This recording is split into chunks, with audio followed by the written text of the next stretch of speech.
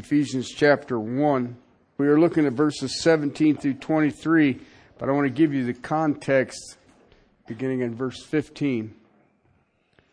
After Paul gives an amazing theological dissertation, he realizes that it is only God who can make the human soul understand.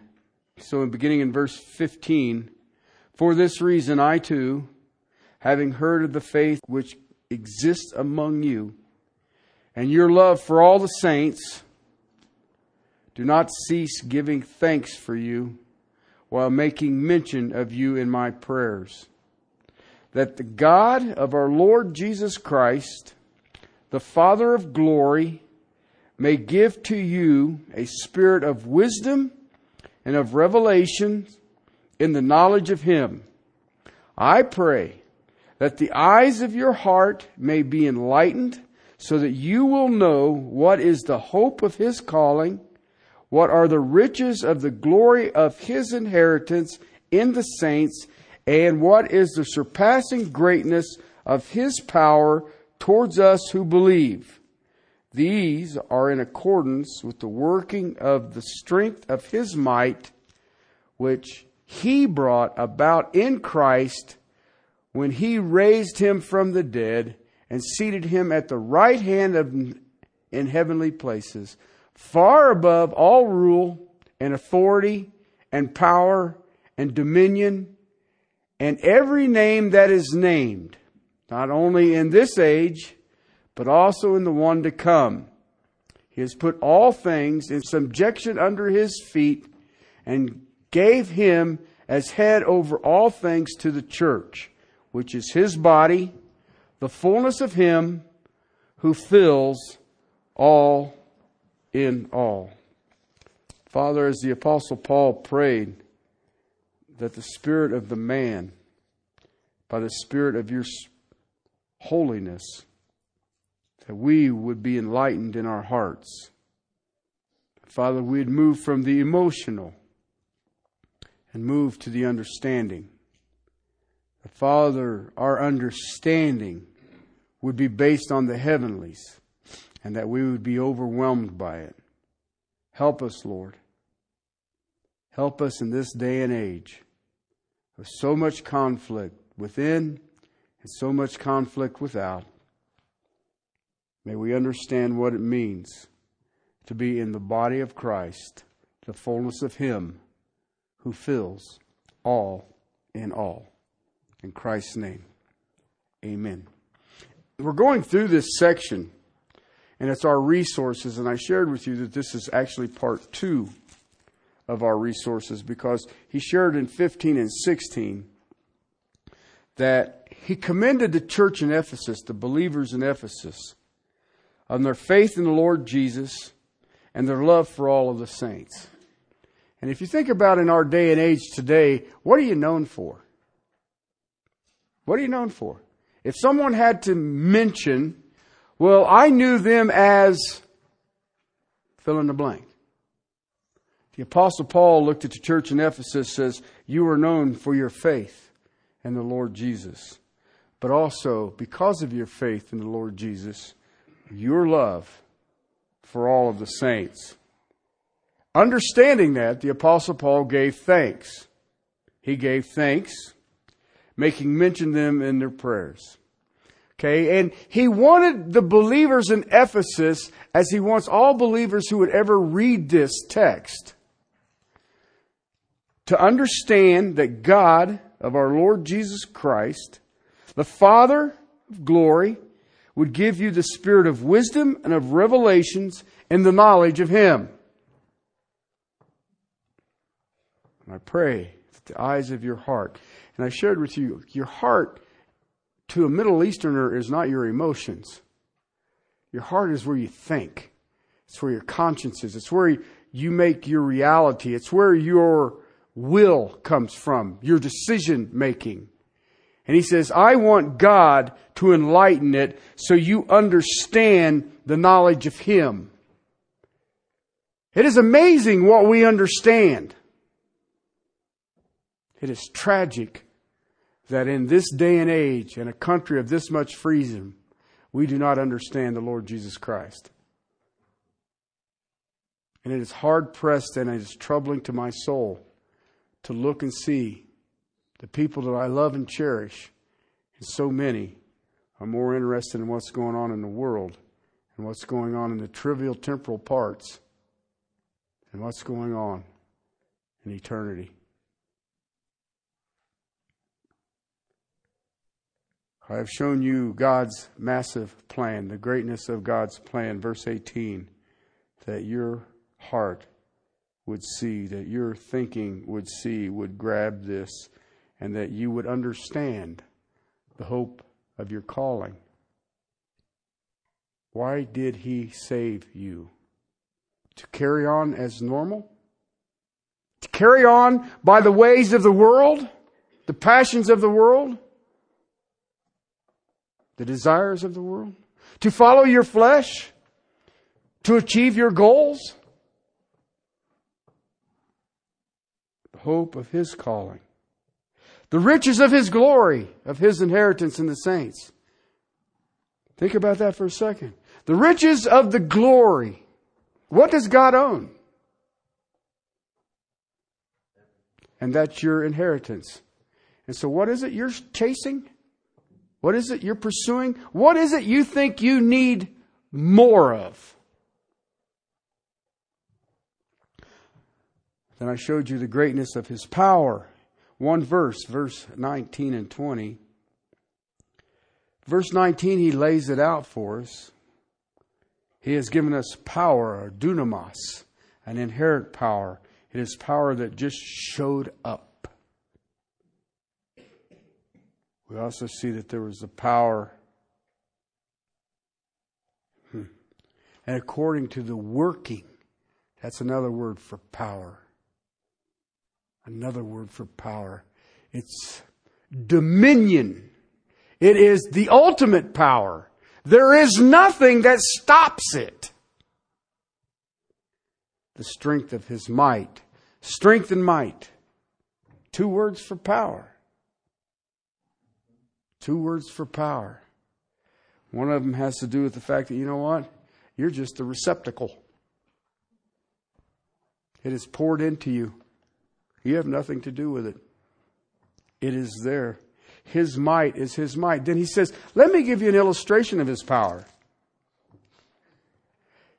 Brought about in Christ, verse 20, raised Him from the dead. You know, you just don't see that every day. You know? So I want you to think about something.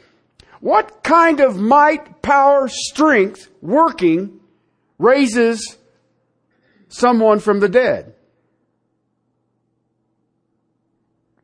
And what would you compare that to? Well, I can tell you that there is nothing that you can conceive of that you can compare that to. To be raised from the dead. And how great is that power? Not only did He raise Him from the grave, a bodily resurrection. A bodily resurrection. Wasn't a spiritual thing. The body ain't there. I've been there. I've been everywhere. There's 4 different places. They said He was buried here, He was buried here, He was buried here. But you know what was really cool about all 4 of them? They're all empty. He ain't there. That means that the bones and the muscles and the tissue and the ligaments and the tendons, they all got up and left. You know what's amazing about it? Next line. Seated Him at the right hand in heavenly places. So everybody says, well, where's the body? It's in heavenly places, fool. It's at the right hand of God. Why are you struggling with that? Do you need a map? That's like when people say, well, where's heaven? That's easy. Up. Jesus said it is up. Now, I don't know how that works, because if you're in China, up is different than up is in America. But I'm figuring God can work that out. So I see His plan. I see His power.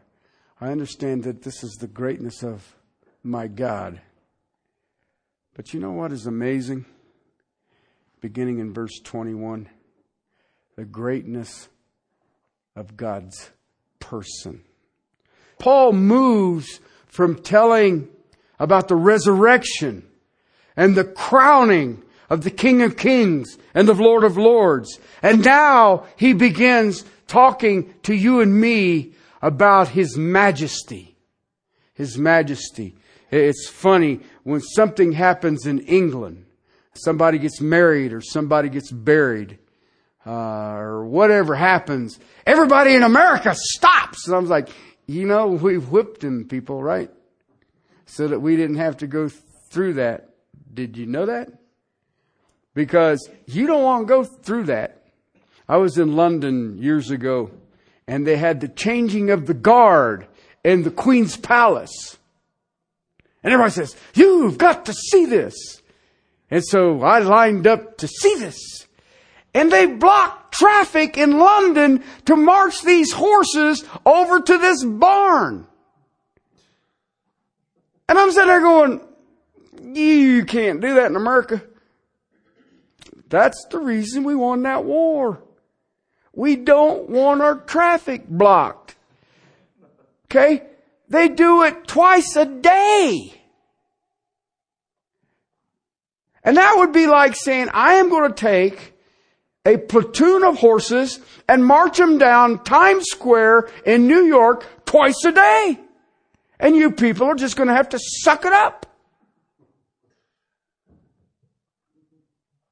But His majesty. I went to Buckingham Palace.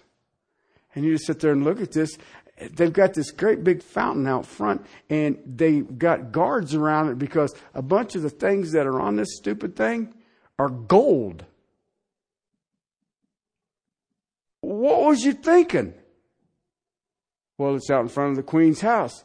She ain't there. Well, we know that.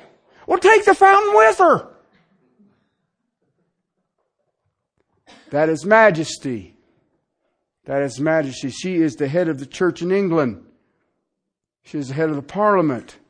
She is not elected. She was born to it. Got it? That is majesty. She's the only person who can cruise around in a Rolls Royce Shadow or a carriage. And everybody thinks it's awesome. But let me tell you about majesty.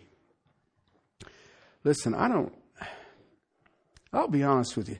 I have really, really been struggling in this text because it has become evident to me that it is kind of important to know who is in us that have Christ. Actually, I would say it may be the single most important thing that exists in your being. Because it is Christ who secures us. It is Christ who empowers us. It is Christ who makes the promises of God amen. Christ is the one who holds us. Christ is the one who makes it so we have nothing to fear. It is Christ who makes us know that we have nothing to lose. It is Christ who makes everything possible. And I look around us today in the body of Christ, and I see us seeking everything but Christ. Listen, you have Christ in your soul. What more is there? What more do you need? And yet, watch each and every one of us, and what are we pursuing? Are you pursuing more Christ? No, you've got all of Him. And yet, I understand this is not a new phenomenon. There's nothing new about it. It's been going on for centuries. We want more. I shared with you the letter to the Colossians a couple of weeks ago. I need more philosophy. I need more fill in the blank. One of my favorite letters, in a full contextual letter, I know why the letter was written, was to 2 Timothy. To Timothy, young man. From a shepherd's viewpoint, 2 Timothy is probably one of my... I can probably grab more comfort, counsel from 2 Timothy than any single given letter in Scripture. Why? Why that one? It's Paul's last letter. Okay. All right. He, shortly after writing 2 Timothy, he had his head removed. But he understood that God had given him this young man to pour himself into, because at the time of his martyrdom, that young man's going to take over. I remember when my pastor took me and spent days in and days out, hours upon hours. We did goofy stuff like go to the movies together. And you know what he told me? You're my Timothy. Because he knew he was going to leave. And he did. Now, I still hate him for that. Minor detail. There are days when I say, who is my Timothy? I look at this letter and I see a young man who was beaten down. I see a young man who was discouraged. I see a young man who was made fun of because he was young. They challenged his doctrine. They threw genealogies at him. Well, I am of...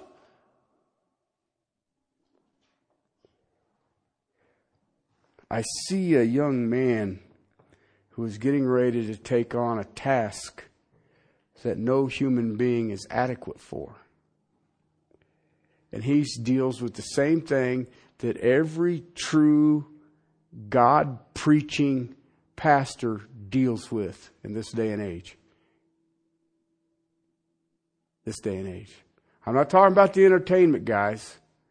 I'm talking about the guys that says, you know what? I've got to get this stuff into their heart. And I've got to give them the information so that the Holy Spirit will make it real. Those guys. Both of them. No, just kidding. They fight the same battle. Timothy fought it. Paul fought it. Peter fought it. John fought it. You know what it is? There's one battle that goes across for centuries and centuries and centuries. Timothy is dealing with it. Paul is in prison getting ready to have his head cut off. And I find that fascinating. I'm getting ready to be executed, and I'm trying to encourage you. Do you know what the battle is? Well, yes, sir, buddy. That's Satan. Ain't got nothing to do with Satan. It's them demons. Concubines, succubi, them guys. Nope. You know what it is? Same all across history. Whether you're Ezekiel, whether you're Daniel, you stand on the Word of God, you will have an opponent that will never leave your side. An opponent. You know what it is? Discouragement. That's the shepherd's greatest enemy. Paul tells Timothy, fan the flame. Fan the flame. There's times I look at Paul and say, shut up. I'll trade you places. Cut my head off. It's quicker. Timothy, I know you're discouraged. I know you're beaten down. I know they're making fun of you. Stir up the gift of God.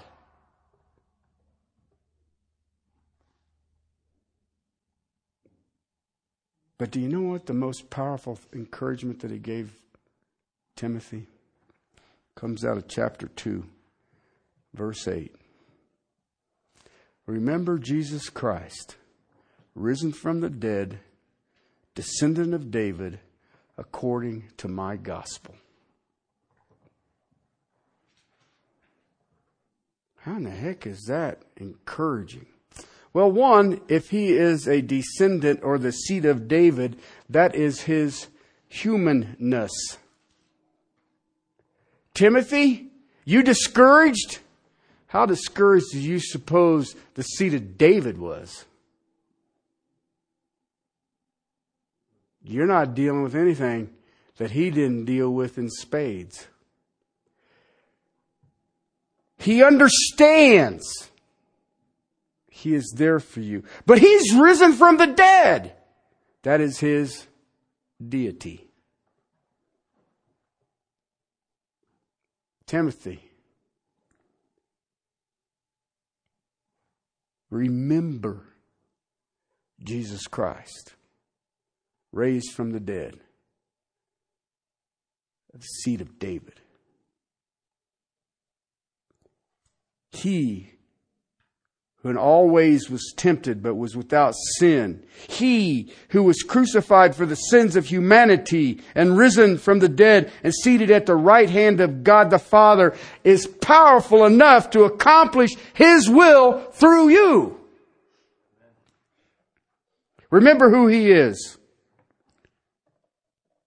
Because when you remember who He is, then you will remember He is in you.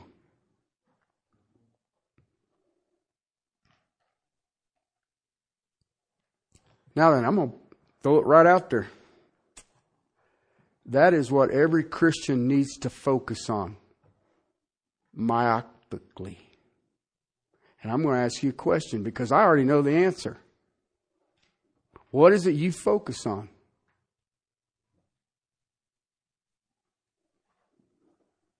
Because anything less, what'd you just do?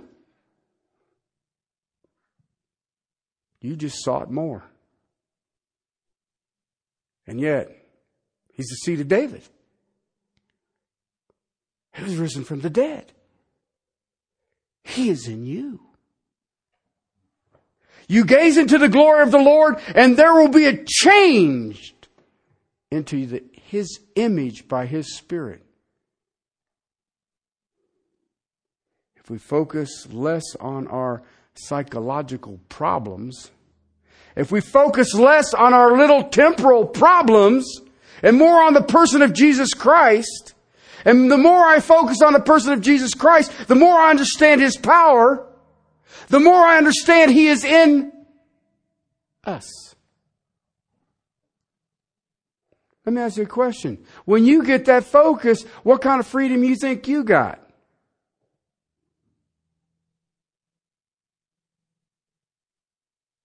Think about the bondage that you will set yourself free from.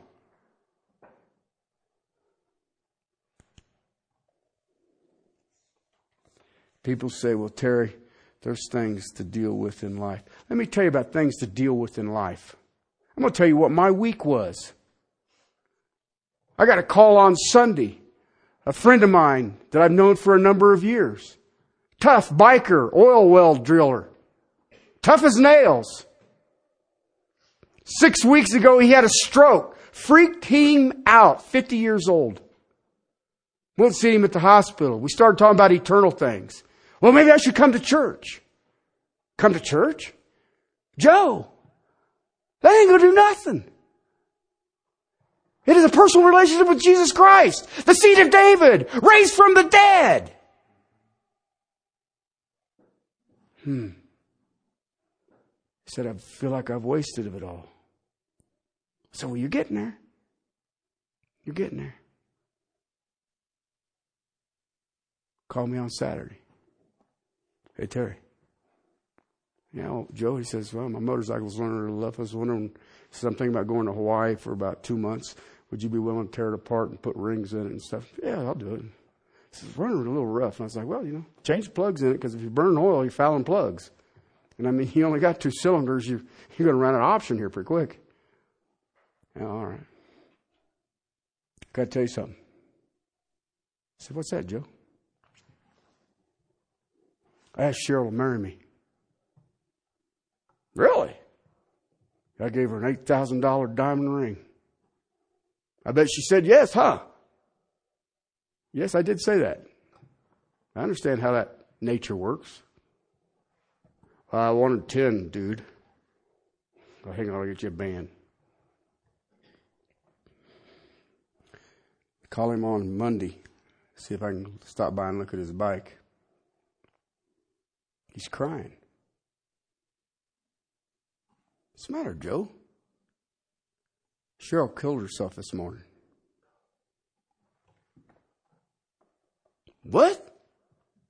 Yeah, hung herself in the garage. Wow. Where you at, Joe? Tracked him down, stayed with him until midnight, Monday night. You want to tell me about the temporal? The only thing that kept me from losing my mind is the seed of David, raised from the dead. He's in me. That was just the beginning. I went in to see my kidney doctor, and he says, I was surprised to see you. And I said, why that? He said, we did a thing on your kidneys. You're at 42%. We were thinking about putting you on a kidney transplant list. He says, if they go out really quick, we can get you on the list quick, but you'll stay on dialysis. Well, hallelujah.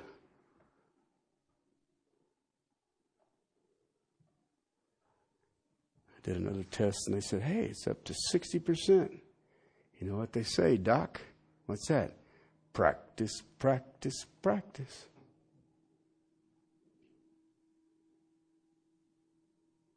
And people tell me, well, Terry, you're not realistic with what's going on in the temporal. Really? I know who's in me. I got some other things. You want me to share with you the rest of my week? I thought not. I don't want to hear about the temporal. Because you know what that is? Temporary. Temporary. But inside of me is the seed of David, raised from the dead.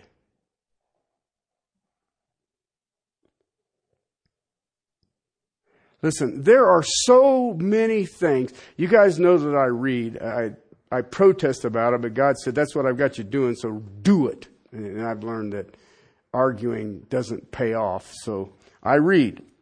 I read mostly Christian stuff. I do read some historical stuff, but mostly Christian stuff. And you know what I was thinking about this as I was going through this text? Do you realize how much is written by Christian publishers on things to do?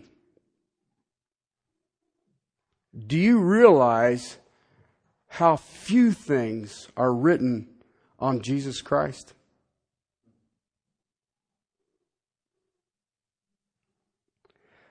Read a book about Jesus Christ, and you think about all of the Christian literature that is out there. What is it about? It is about us. And what we should focus, and what we should do, and how we should act, and how we should think, and how I should dress, and how I should walk, how I should talk, how I should look, how I should deal with this, or how I should deal with that. How do I grow the church? How do I shrink the church? How do I make this happen? How do I make that happen? How do I evaluate leaders? How do I do this, and how would I do that? You know what? That's a waste of time. Who is He? That is His majesty. We are not here about us. We are here about Him. It is His might. It is His power. And His might, His power matches His majesty.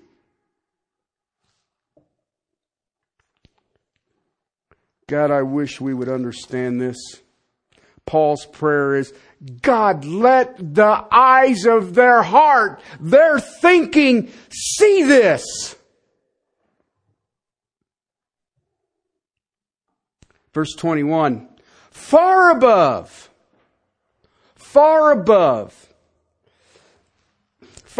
all rule, all and authority and power and dominion and every name that is named, not only in this age, but in the one to come. He is far above all rule. Akara. Akara is the first leader. He's far above the first leader. Authority. Akuza. That's the second delegated authority. He's far above. He's far above. Then he goes authority and power and dominion. Okay? Basically what Paul's saying, I don't care if they are good or bad angels. That's what that terminology is from the New Testament. Anytime you see that, authority, power, and dominion. I don't care. He is far above. Far above. And every name that is named, he's coming out of the sentence saying, if you put the names on the angels, I don't care. He's far above them. I'm far above him. He's above every name then. So now he covers humanity.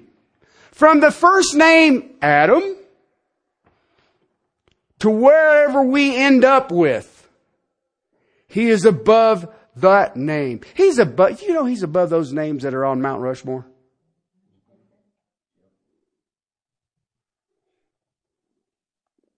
He's far above. He's above every name. When it says he's above every name, coming out of the context of the angelic host, he says, I don't care if it's a fallen angel or an holy angel, he's far above. But then he goes with the names. I don't care who the name of the human is. He's far above that name. Every name. He is far above every person ever. No matter their identity or their office. He is far above. Far above. Not only in this age, but guess what? The age to come. You know what the age to come is? New Jerusalem. The New Jerusalem. 1,500 square miles cubed. That's the New Jerusalem. Oh, we're getting ready to build a skyscraper. Is it 1,500 miles tall?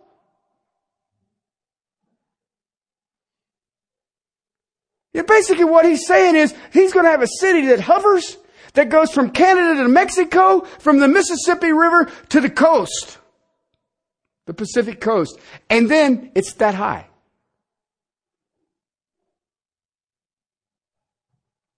But don't worry. He's far above that in the age to come. And you know what? Verse 22 says, He put all things. You know what all things is, right? And it's all where?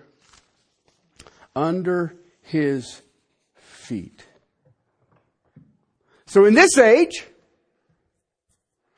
and the age to come, guess what? It's all under His feet. Remember that one time George Bush was in Baghdad and he was getting ready to do some question and answers or something like that? Some guy threw his shoe at him. Remember that? See, in the Middle East, the worst place you can be is where? On the bottom of a foot. So that's why they throw shoes at you. If you go look at it, they tore the statue of, what's his name, Saddam Hussein down, and everybody was out there with their shoes smacking it in the face. And I thought, well, that's kind of stupid.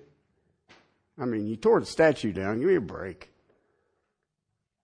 That's shaming it. You're under my feet. But this says, you know what? Jesus has all under His feet. All of it is under His feet. I want to close with this because I was thinking that this was my last message in this text, but as more I go through it, this is a plethora of understanding, so I'll deal with it again next week. But I want you to think about this. He put all things in subjection under his feet, and he gave him as head over all things to the what? To the church, which is his body. I want you to think about that for a second. Let that digest for a moment. Let me ask you a question. How important is church to you?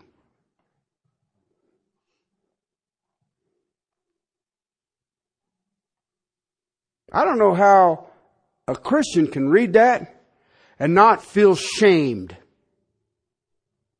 I've been in church long enough to know that the bulk of Christianity should be shamed. Should be. You know why? The body, his body, which is what? The fullness of him. The church, his body, is nothing more than the fullness of the Lord Jesus Christ, who is of the seed of David, raised from the dead. That is his fullness. We are filled with him. Each of us are filled with his fullness. And yet, look at us. Have you grasped his greatness? His majesty? Do you understand that all is under his feet? And the church he is the head of? So that the manifestation of his fullness is seen?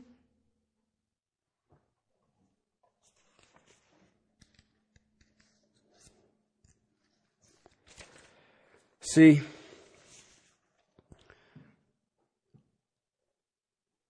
a number of years ago, I have looked through this, and it dawned on me that once a believer grasps the greatness of his plan and grasps the greatness of his power, they will come to the conclusion of grasping how possible by the greatness of this person this is. That's what I shared with you. He gives you theology, and then he prays that our knuckleheads will get it. He does it again in chapter 2. He just backs up God's theological dump truck, pours it on you, and it says in chapter 3, I got to pray for these clowns. Because this here, humanity cannot comprehend. Listen, once I have grasped the greatness of his plan, once I have grasped the greatness of his power and the greatness of the person, I guarantee you it will change the way you live. And it will be drastic. It's the proverbial hitting the front brakes on a bicycle and seeing, wow, how did that happen?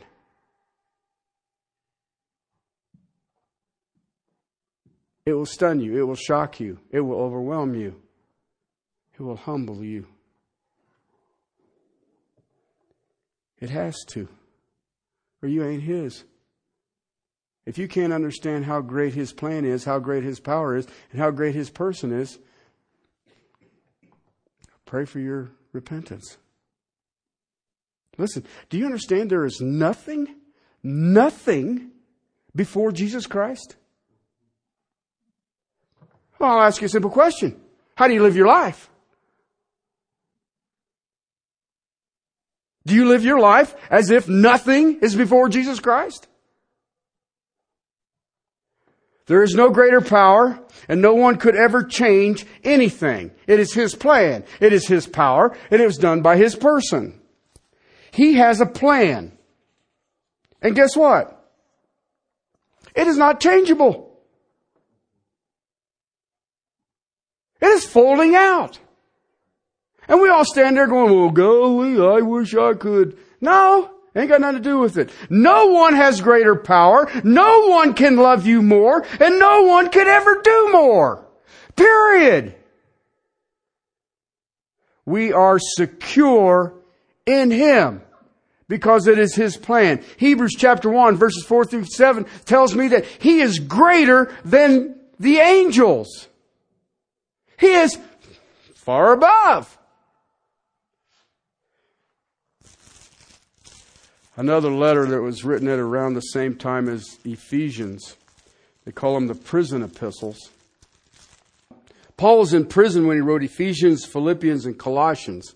And another letter that he wrote during this very same time, letter to the Philippians, chapter 2, verses 9 and following, says this: For this reason also God highly exalted him and bestowed on him the name that is above every name, so that at the name of Jesus every knee will bow of those who are in heaven and on earth and under the earth, and every tongue will confess that Jesus Christ is Lord, to the glory of the Father.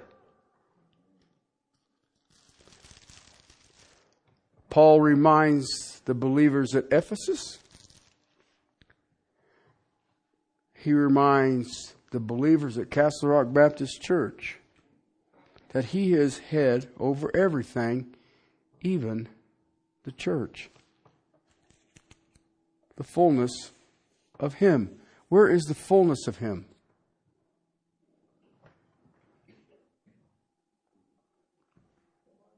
Right here. Right here.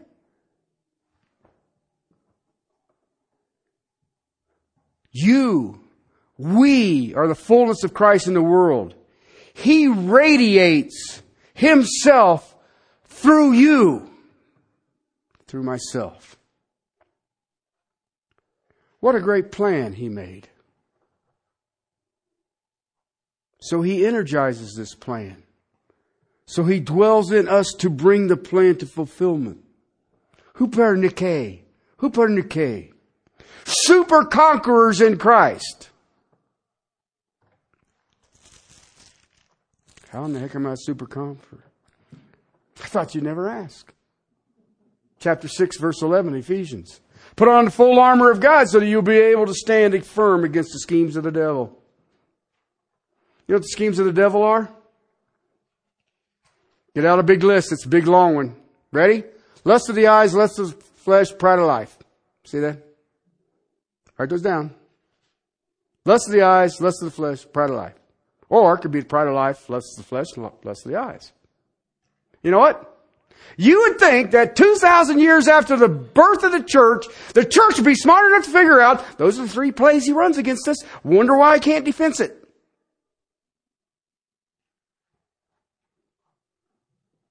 I don't have any luck with it. Yeah, he runs over me every time. You know why? What did you just focus on?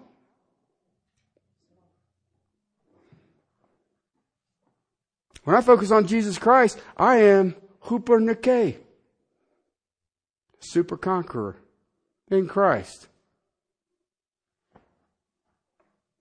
When I focus on the rest of it, I fall into the snare of my enemy. Verse 10 of that text says, finally, be strong in the Lord in the strength of His might. It is all available to us. He wants us to be His fullness. He wants each and every one of us. He doesn't care about your age. He doesn't care about your occupation. He doesn't care about your education. He doesn't care about your talents. He cared. Why do you think it's so complicated to seek first His kingdom and His righteousness to be added unto us? That doesn't seem that complicated. Does that seem that complicated? Oh, but we have an adversary who has three plans that he plays that he runs against us, and we ain't figured out how to defeat it yet. And people say, well, I've got to put on the whole armor. Why'd you take it off? My son was in combat for a year in Afghanistan, and he will tell you he never took his kit off. You know what his kit is? A bunch of plates of steel that hang on his front and his back. And knee pads and elbow pads for 12 months. Why? Because you could be shot at any given moment. And what do you suppose we're doing here? The whole system hates us. Why would I take my armor off? Oh, I know why. I was lusting of the eyes. Oh no, I was lusting of the flesh. No, I was showing you my pride.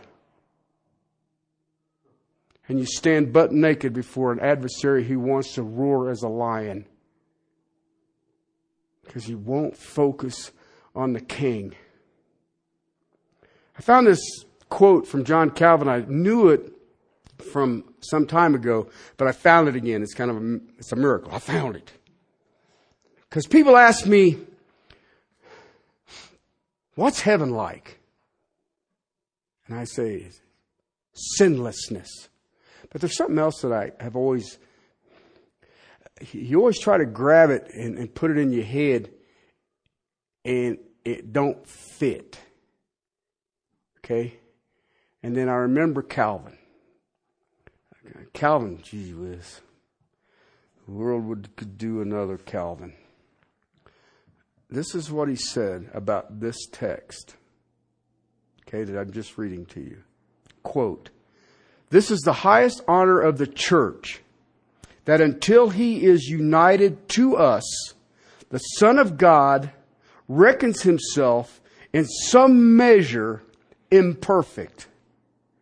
What consolation is it for us to learn that not until we are in his presence does he possess all his parts, or does he wish to be regarded as complete?" Unquote. You know what that is? When we get to heaven, the body of Christ is complete.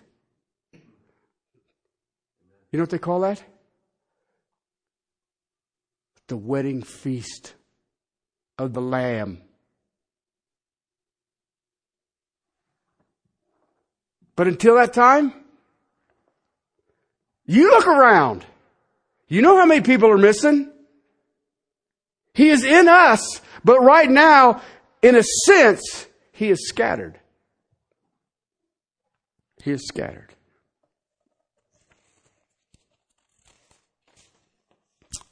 But one day, when we go to be with him, he will be absolutely, perfectly united. Paul prays that we will understand. And this is my prayer. I pray that we know this. I pray that everything we have will have a spirit of wisdom and revelation and the knowledge of God's Son. Because in that knowledge will be confidence, power, security. And guess what? It will transform us to the praise of God's glory. I'm going to close with this one last thought. The Apostle Paul.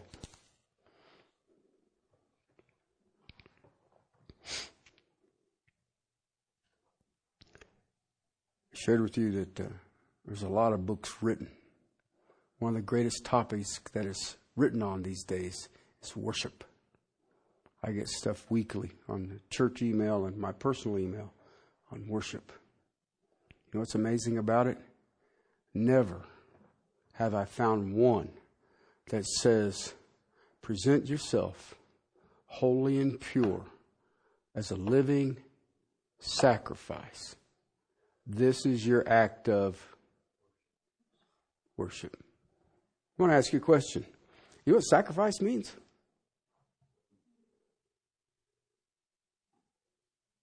I have to give it something that's valuable. That's sacrifice.